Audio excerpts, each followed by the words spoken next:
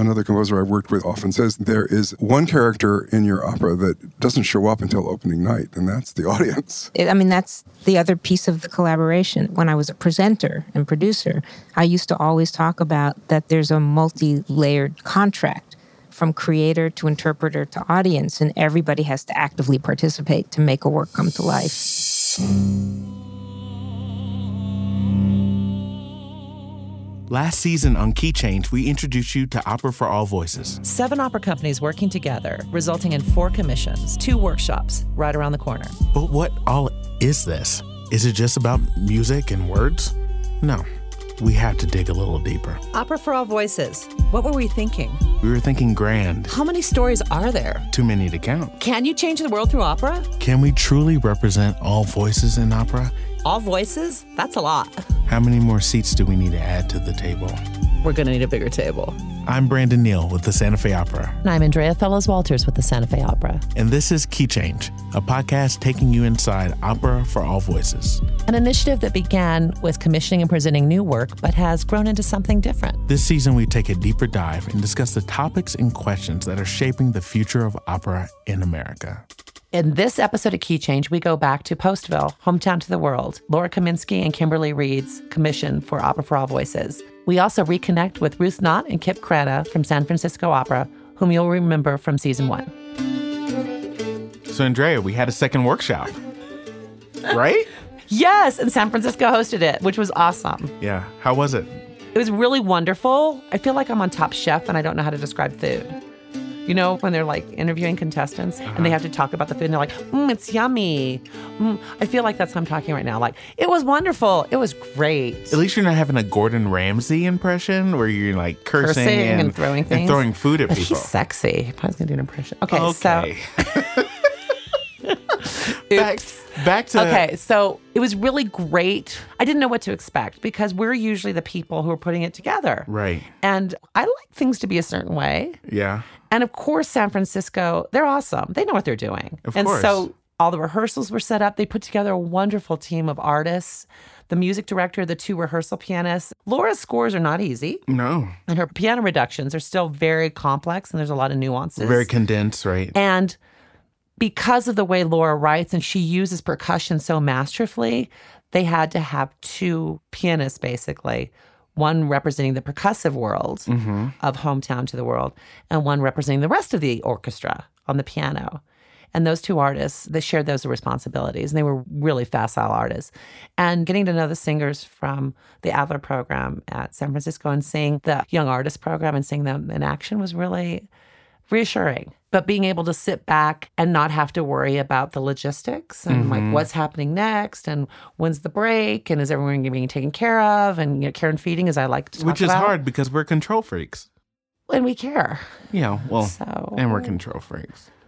But to sit there with the score and follow along and make notes and talk with Kip and Ruth, I think that I'd like to do more of that. Yeah.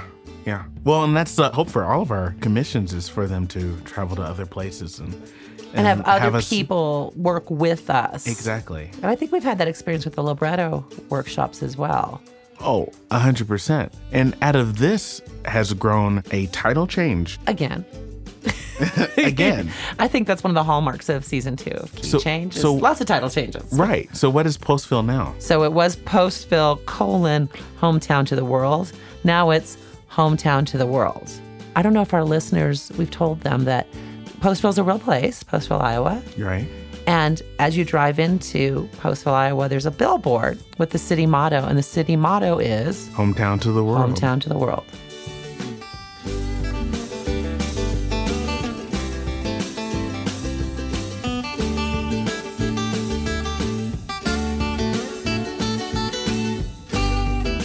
Kim and Laura, you might just say a little bit about your decision to slightly alter the title of this piece we're working on. You know, I thought it was a better, more abstract title because it referred to this idea of this community that was trying to create a hometown to the world, that was trying to create this sense of humanism. And I didn't want to limit it to just this one place, to keep that idea a little bit more open so that it wouldn't be just this one locale that was able to accomplish this. I think it's this idea that we could all learn from. Yeah, I think it was important for us to root the story in the actual historic event of the Immigration and Customs Enforcement raid that took place in Postville, Iowa.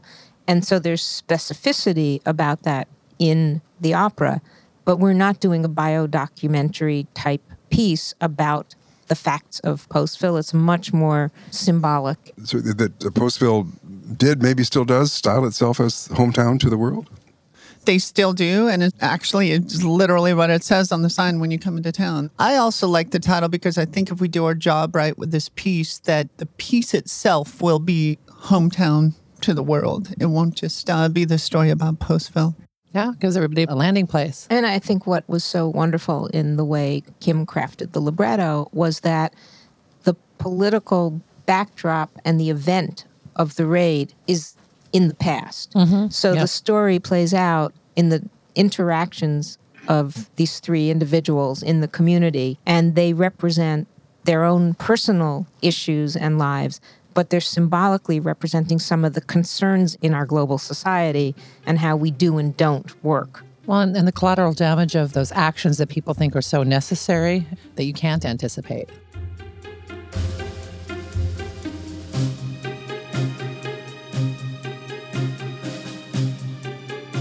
One of the things I'd love to hear you talk about, you creators, is the evolution of this piece. You workshopped this in Cincinnati with a very talented group of performers there in December. And now we're doing another workshop with more talented people, all different people. But the piece has evolved from when it first was on paper and after the Cincinnati experience and even now. Can you talk a little bit about that process? First of all, dramaturgically, we made some really big moves, and there was kind of a false summit and a plateau that was happening about 3/4 of the way through the piece. And for a shorter piece like this, which is coming in at about an hour, it just made sense to not take that false summit, to just keep going straight to this very furious in some ways and very beautiful synthesis of the ethnicities, the cultures, the religions, the languages of these three main groups of people who exist in Postville and who are represented in Hometown to the World, that we just didn't want to delay that any longer. So yeah, we decided to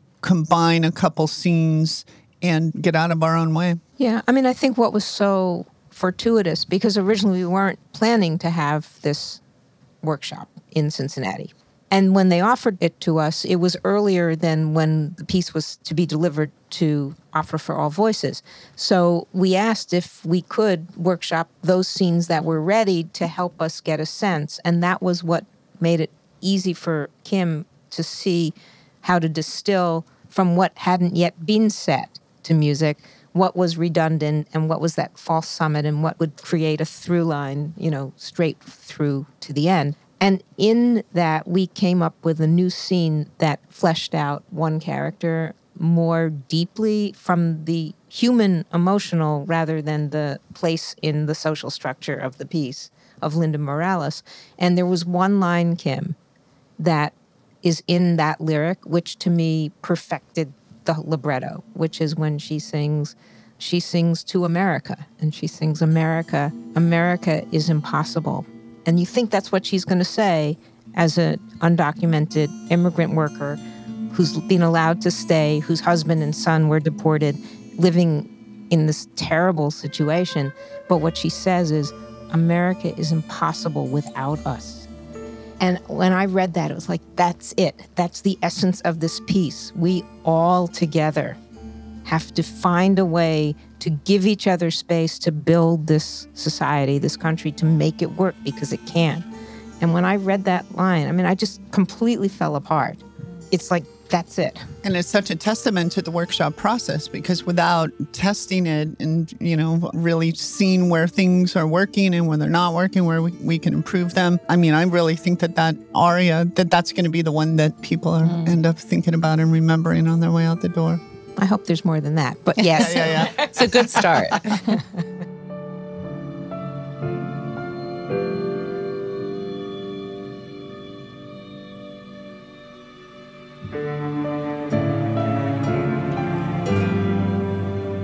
Let me just give my own perspective after listening to the discussions in Cincinnati. Obviously, one of the big picture things that creators grapple with is the overall dramatic arc and where the climax is and how resolution happens and the whole pacing of that. I know one of our discussions in Cincinnati that ultimately resulted in the changes you just discussed was this whole question about the big conflict. I won't give away too much, but to say that there is a big essential conflict that breaks out between two of the characters, a real sort of climax of bitterness, then with the help of some music, a reconciliation.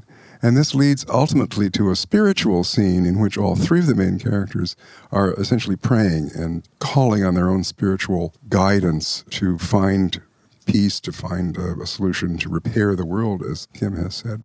And I know we had this discussion about whether does the reconciliation lead to the prayer or does the prayer lead to the reconciliation? And there was a lot of diversity of opinion on that question.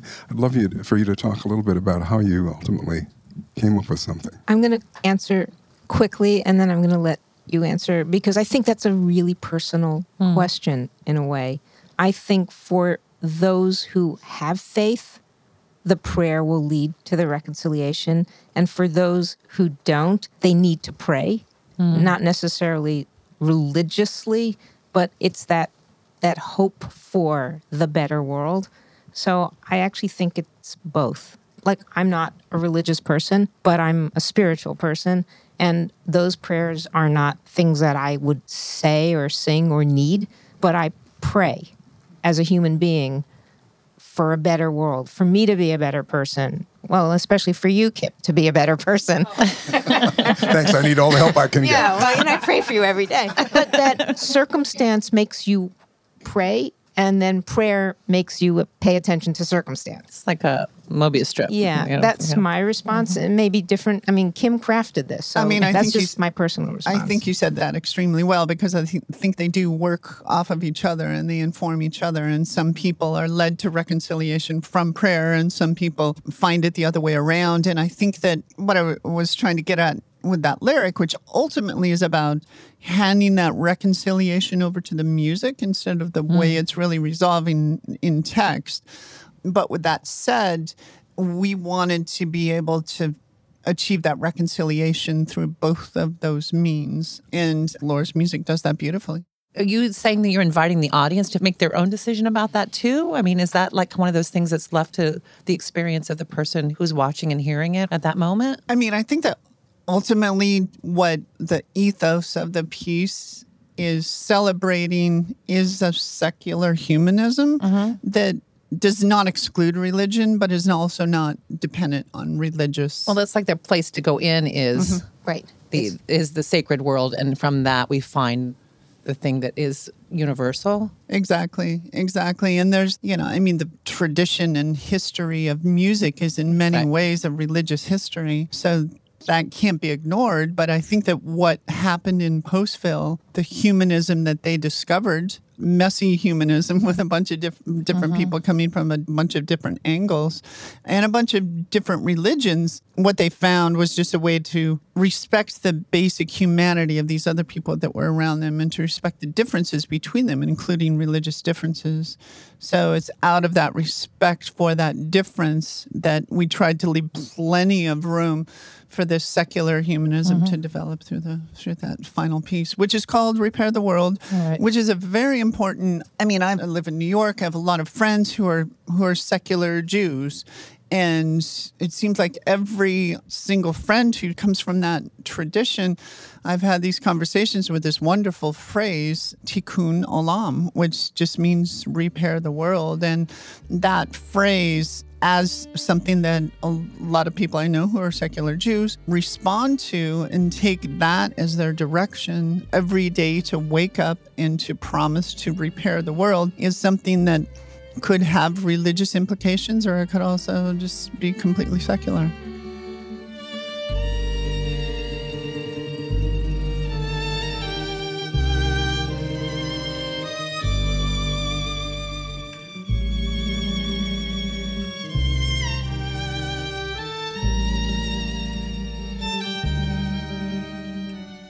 Ruth, I'm wondering about your thoughts as education director here at San Francisco Opera, where a piece like this fits in your mission and your programming ideals. Oh, wow. Yeah. So this is the first time I've ever been involved in commissioning an opera.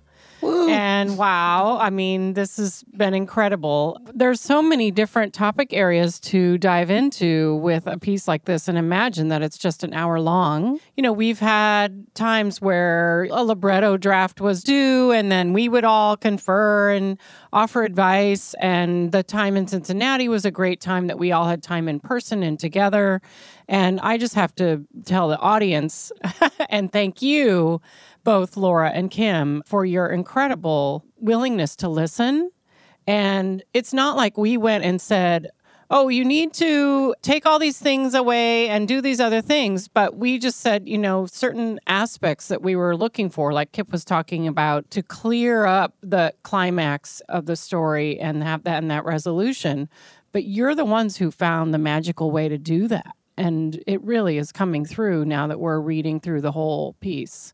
And what a dream. I mean, it's just been a real pleasure to work with you both. What's our next project, Kim? I don't know. We should pitch it right now, Randy. Yeah, right. Audience, are you listening? Though, right? Well, I think, was one of the questions we had in the very beginning when we were looking for the artist to commission to launch this initiative was, are you willing to give yourselves over to a workshop process that really is less about presentation and celebrating, look what we've done, which absolutely celebrate, look what you've done, but really was about working. And you said yes, and thank you for trusting us in that process. It's the best thing about these collaborative art forms. And Kip has had many experiences with commissions. Sure. I was thinking about this earlier today because I knew that question might be coming. And the very first commission I worked on was back in the mid-1980s and was Hugo Weisgall's opera Esther, with a libretto by Charles Kondik, which we ultimately did not perform, although we workshopped it twice. And ultimately, the piece was done at New York City Opera instead.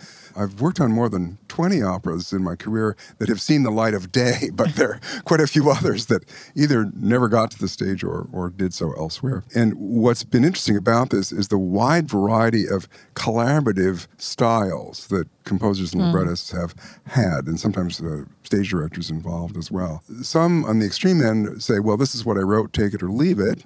And others, like Present Company, are very willing to let ideas bounce around and to take what you think is worth working with and discard the rest. I think it's very important for the ultimate strength of a piece because, as another composer I've worked with often says, there is one character in your opera that doesn't show up until opening night, and that's the audience.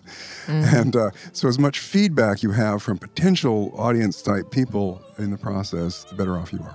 That's the other piece of the collaboration. When I was a presenter and producer, I used to always talk about that there's a multi-layered contract from creator to interpreter to audience, and everybody has to actively participate to make a work come to life. That is one of the magical things about opera, when it all comes together, the piece, the cast, the conductor, the production, and finally the audience. That is the key element that makes a night in the opera house really special. It doesn't happen very often, but when it does, then we all say, oh yeah, that's why we do this. That feeling, that's what we're going for.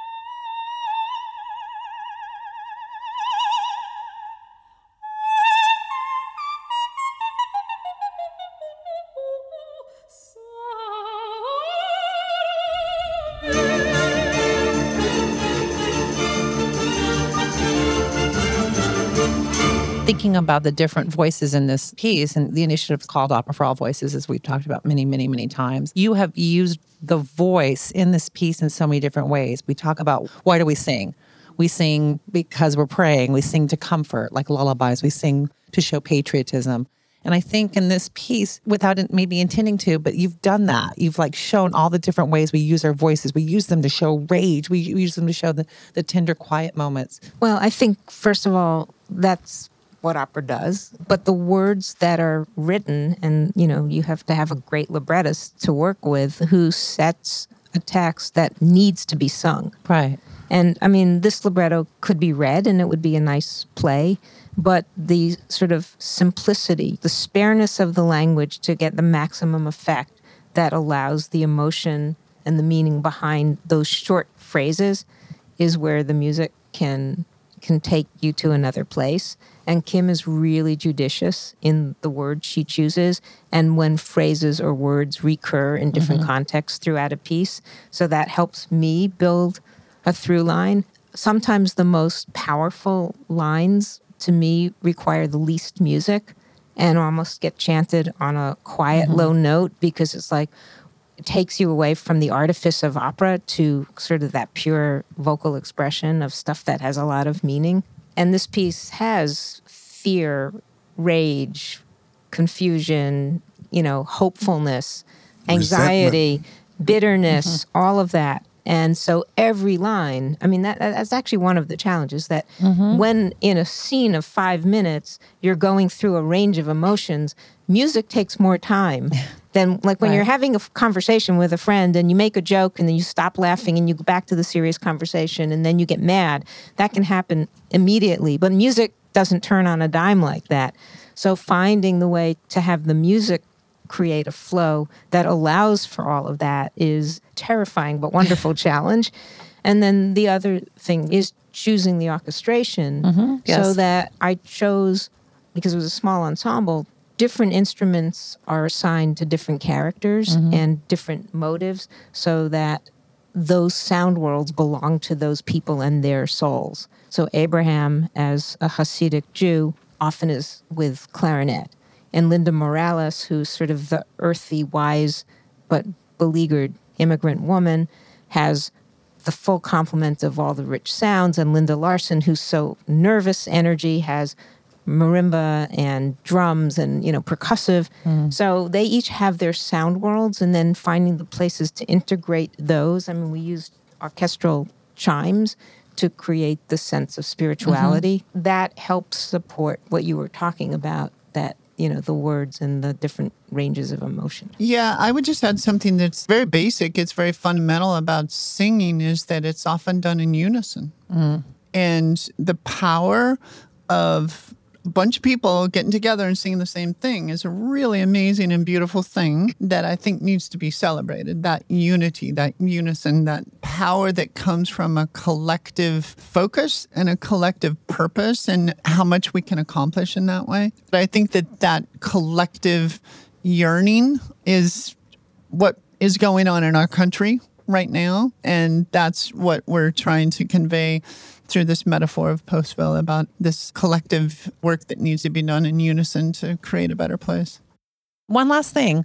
What are you expecting to happen as we get to this place on Saturday and this workshop? And there's an audience. There's this magical thing that happens right before you present something. Sometimes I get that feeling when you hit send on an email, but you already know what the response is going to be, and you already know that just this act of sending and putting this thing out in the world is you've learned what you need to learn. And I don't know what all the responses are. I don't know what all the answers are, but I know that presenting it for the first time in its entirety to an audience is just going to be really galvanizing. We're going to learn a lot about what works and what doesn't and what needs to be tightened and where we can expand more. And that's why we do these things. I'm hoping that the things that are not yet clear that need to be tweaked, we can fake it enough that the audience will have a good experience, and then we'll have till the due date sometime in the fall to really go and refine it and for me to lock in the orchestration so that the sound world's totally clear. Sometimes now I just we're tremoloing on these notes because the singers need them, but how exactly those notes are going to be orchestrated and whether it's going to be a viola solo or a duet between two strings, I'm not going to spend a lot of time doing that until we know the scene is locked in. So the hope for the workshop performance is that we have enough of a through line that we've being able to get through this workshop, that we can get that sense back from the audience, finish the work, get it in on time, have it produced and premiered, and have everybody love it. And then there'll be lots of Linda Moraleses and Larsons and Abrahams running around the country because we want to share the story. I mean, we want to tell the story.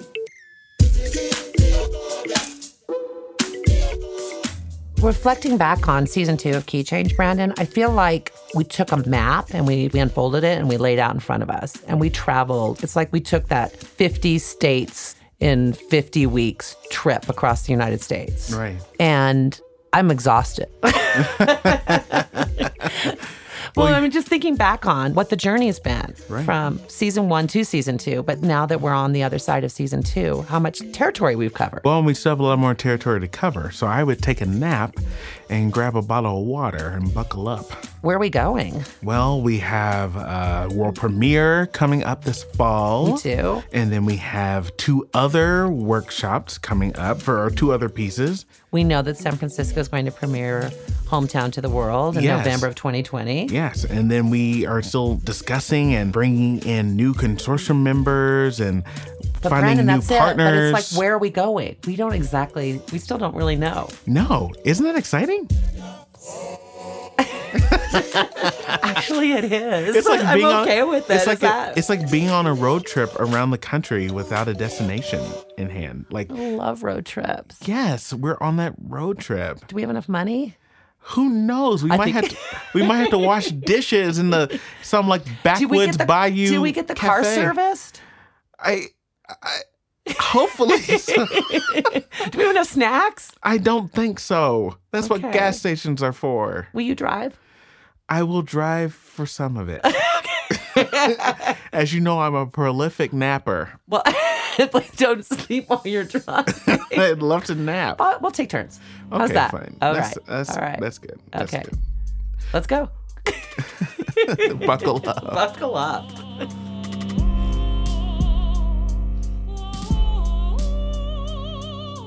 Key Change is a production of the Santa Fe Opera in collaboration with Opera for All Voices. We are produced and edited by Andrea Klunder at the Creative Imposter Studios.